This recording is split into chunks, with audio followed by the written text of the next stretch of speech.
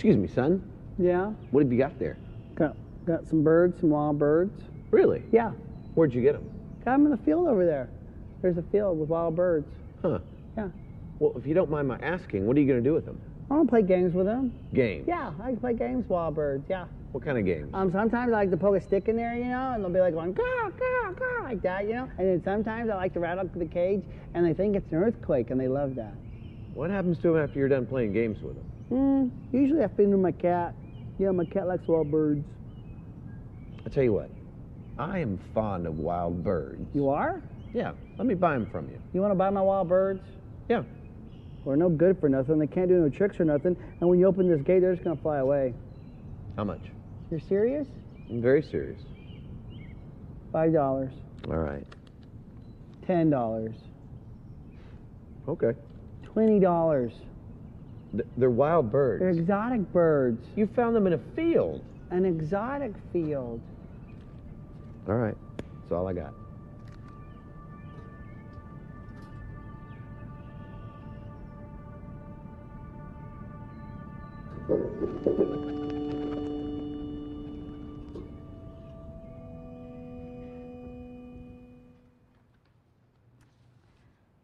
Freedom. Freedom for the captive. The image is powerful. Who hasn't felt sometimes like a caged bird at times, stuck, caged, in bad circumstances, illness, habits, feeling vulnerable, wanting out so that no one can poke sticks at you? As we begin the new year, we often reminisce about promises we made a year ago. I don't know about you, but that 5 pounds I thought I'd lost, I think instead I gained. And I'm sure each of you can fill in the blank. You probably have your own, just like me. But I have good news today. For many of us, that promise that didn't happen, today we have a message of hope and of liberty as Jesus begins his ministry. Now, last week we celebrated the birth of Christ. We celebrated the joy that brought. We talked about the kings and how the kings came. The shepherds came, the kings came. The Bible doesn't talk too much about that time in between, about Jesus' boyhood. It does talk a little bit about his time in the temple and how he was already knowledgeable as a young boy. We know that the family had to go to Egypt and come back. We know that he went to the temple. We know he was taken to the temple to be circumcised when he was 8 days old. But the next thing we hear about is John the Baptist when we stay in the book of Luke. And as we listen to the stories about John the Baptist preparing the way for Jesus to begin his ministry, and then the Jordan and the baptism of Jesus, and the Spirit of God descends on Jesus and like a dove dwells with him. Like a dove. He then goes into the desert for 40 days, and he's tested. And he comes out of that testing perfect, unlike the first testing in the garden. But Jesus begins his ministry by speaking throughout the areas and the towns of Galilee. And then he finally comes into his home church, his home synagogue, and he begins to preach for the first time in Nazareth. I thought it was kind of fitting. It was my first time to preach for you.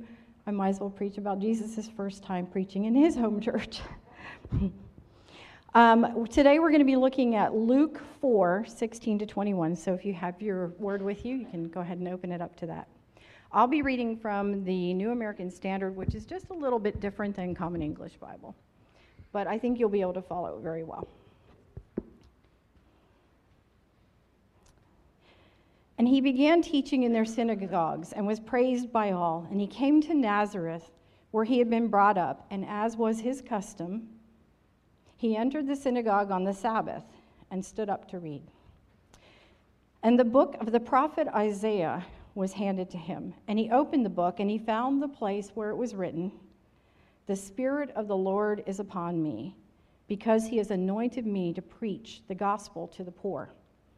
He has sent me to proclaim release to the captive and recovery of sight to the blind, to set free those who are oppressed, and to proclaim the favorable year of the Lord." And he closed the book. He gave it back to the attendant and sat down. And the eyes of all in the synagogue were fixed on him. And he began to say to them, "Today, this scripture has been fulfilled in your hearing. The word of the Lord for the people of God. So let's break this down just a little bit, okay?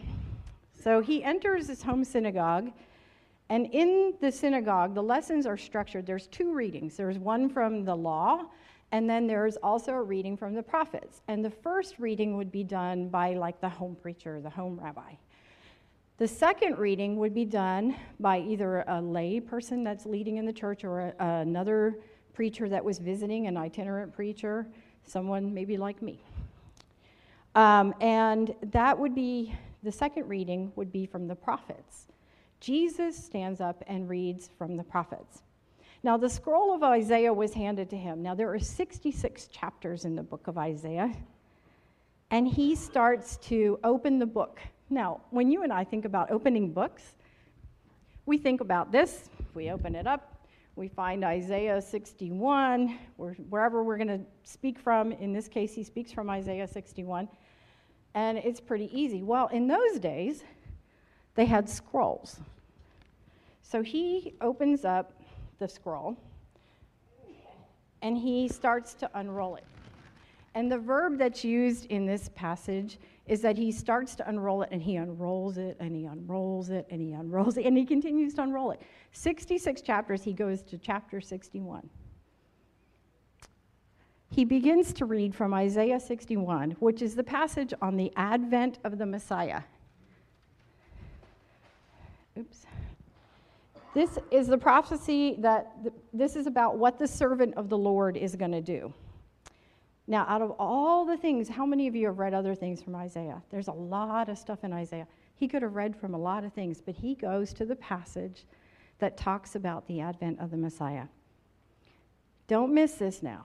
Luke places this story right at the beginning of Christ's ministry, because in this story you learn who he pronounces he is, what he's going to preach about, what is his purpose, and he proclaims liberty right then and there. And we're going to walk through that together. First, he pronounces who he is. He's a mixture of kingship and divinity.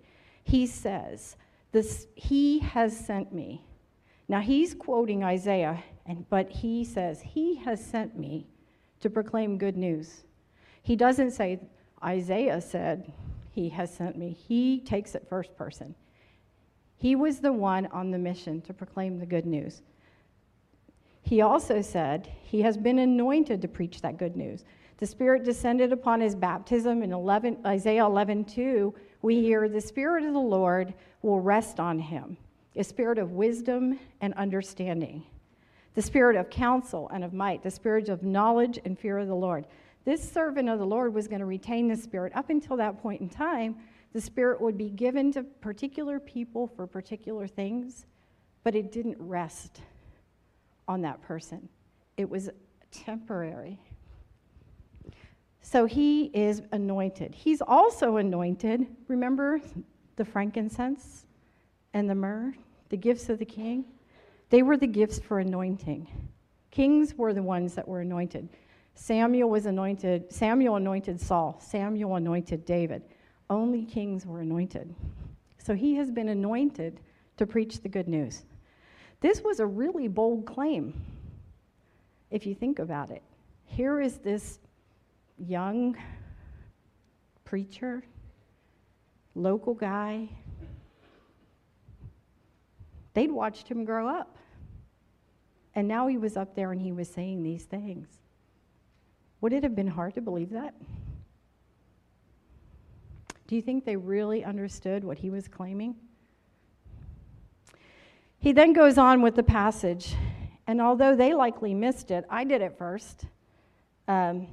He said, I've been anointed to preach the good news, the gospel. I've been anointed to preach the good news. His message showed that he was going to bring this good news to the people. He was also telling them what he was there for, his purpose. He was going to be a healer. He said, verse 18, he will give sight to the blind. Now, there's two ways he does that, right? He actually did physically heal those that were blind or deaf. But he also opened up our eyes to be able to see the true purpose of what God intended for us. He was a healer of both the physical body and of the heart. The servant of the Lord, as described in Isaiah 61, said he would bind up the brokenhearted. That bind up is kind of like if a bone's been broken and you need to set the bone, that verb is the same. It's like setting the bone of the brokenhearted. So he would be the one to be the mender of our broken hearts. The majority of what he communicates, besides who he is and what he's going to be, is really a message of liberty. And this is what I really want to focus on today. He said, he has sent me to proclaim release for the captive, to set free the oppressed. And in verse 19, he says, to proclaim the year of the Lord's favor. What is the year of the Lord's favor? In Leviticus 25, there was a set of teaching by God to man that every 50 years, between 49 and 50 years on our calendar, everything that had been sold, bartered, or transacted, including human life, slavery, was to be returned back in the 49th or 50th year. So if I sold my property to Will on year 49 would have to be willing to let me go back to my land. If I was a slave for Katie would have to set me free. This was called the year of the Lord's favor, or Jubilee. And what he was announcing here was apostole, set at liberty, set free. Everyone with this saying would be, I have come to set you free, to put things back the way they were supposed to be. Now, I don't know about you, but I would sometimes love a reset button. You know, there are times in your lives when you look and you say, boy, I really wish I could have done that different. And it would be really great to do that. But Christ gives us that chance. Because he came with his message of liberty, we have a reset button. So when you talk about Jubilee and you think gladness, I mean, when you think of Jubilee, you think about gladness, right? Here we are, Happy New Year. We have a chance and an opportunity to see the message of Christ in a new way. It's a message of hope and relief. They were no longer slaves. He was telling them, you no longer have to be slaves. The people of Israel had been like a bird in a cage. So first, they're in Egypt in slavery. They come out with Moses. Then they have some good kings and some bad kings. And they end up in Babylon as slaves again. And never again would they lead in their own land. They would end up always being someone else's vassal or servant. Now, Jesus is preaching and Rome's in control. When Sennacherib took them and came against the city of Jerusalem, he even wrote on this big stone that he made called the obelisk, he wrote, I shut up Hezekiah like a bird in a cage. That's a really good description of what being captive can be like being like a bird in a cage. But he came and he was saying, you're no longer going to be captive. Now, for them, what do you think they were looking for? They were looking for that deliverer, right?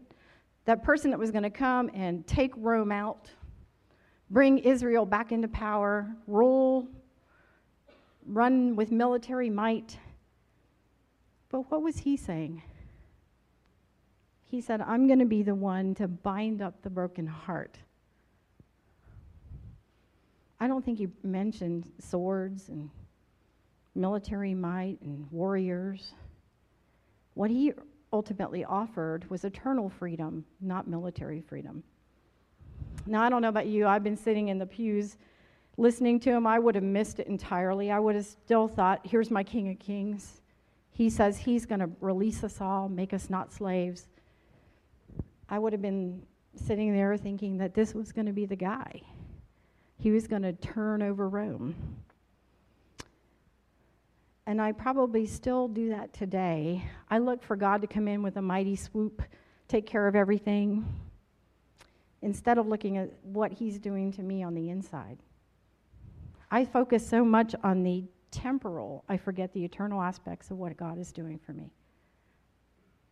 So as you think about 2012 and you think about what you want God to do for you, what you want God to do in you and with you, I want you to keep that in mind.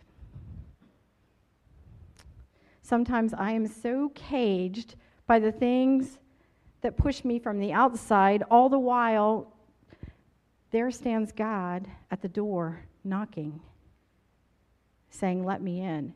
And if you let me in, I'll let you out. How about you?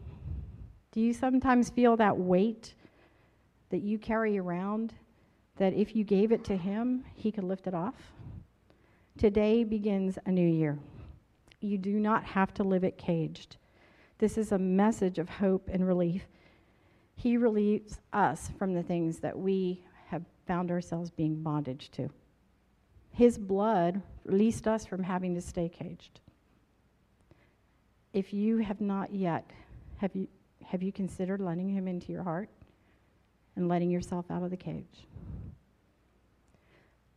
They missed it. They missed that message. Instead, they were looking for what he didn't say.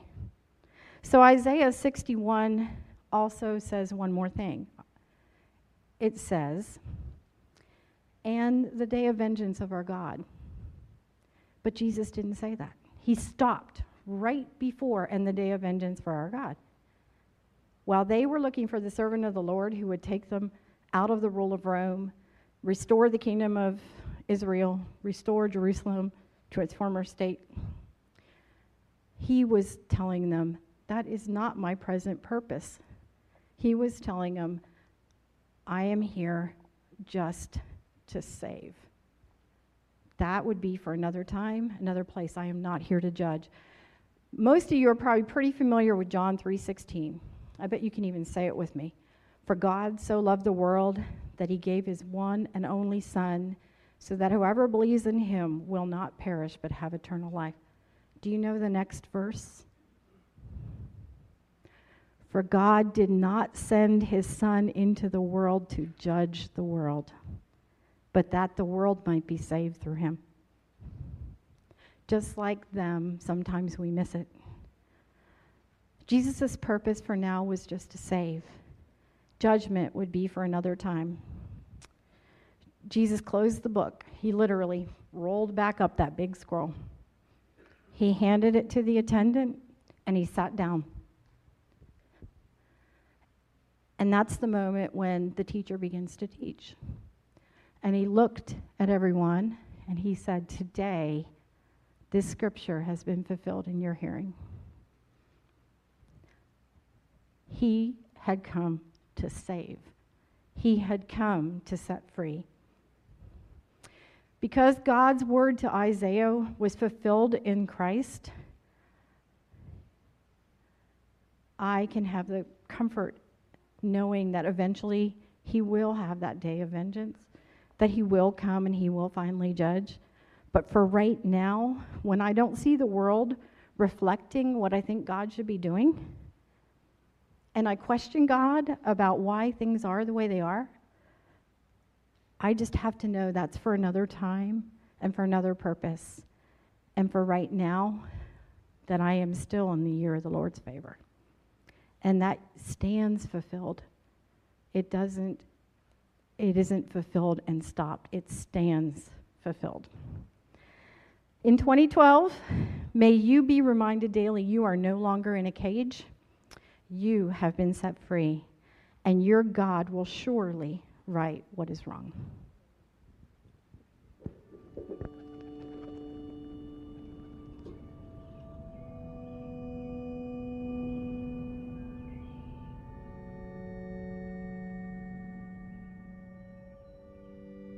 See you looking at the cage. Yeah. What do you got in there? You know what's in there. Mankind. Found him in the garden. Funny thing is, they put themselves in that cage. I had nothing to do with it. So what's your plans with them? I'm going to play games with them. Games. What kind of games? All kinds of games. I'm going to put games into their life that they think is going to bring them so much pleasure. Then I'm going to turn the world upside down. I'm going to make right seem wrong and wrong seem right. And then? They'll be damned for all eternity. My father and I, we're very fond of mankind. I know. We want them to have access to us. So I'm going to pay for their freedom. You want these humans. Yeah. You know they promised you everything before. They're going to turn their backs on you. Some will, and some won't. You're serious. Oh, I'm very serious. It'll cost you your tears, I know. your blood. Yeah, It'll cost you your life. I know. You're willing to give your life. I'm willing to give what it takes.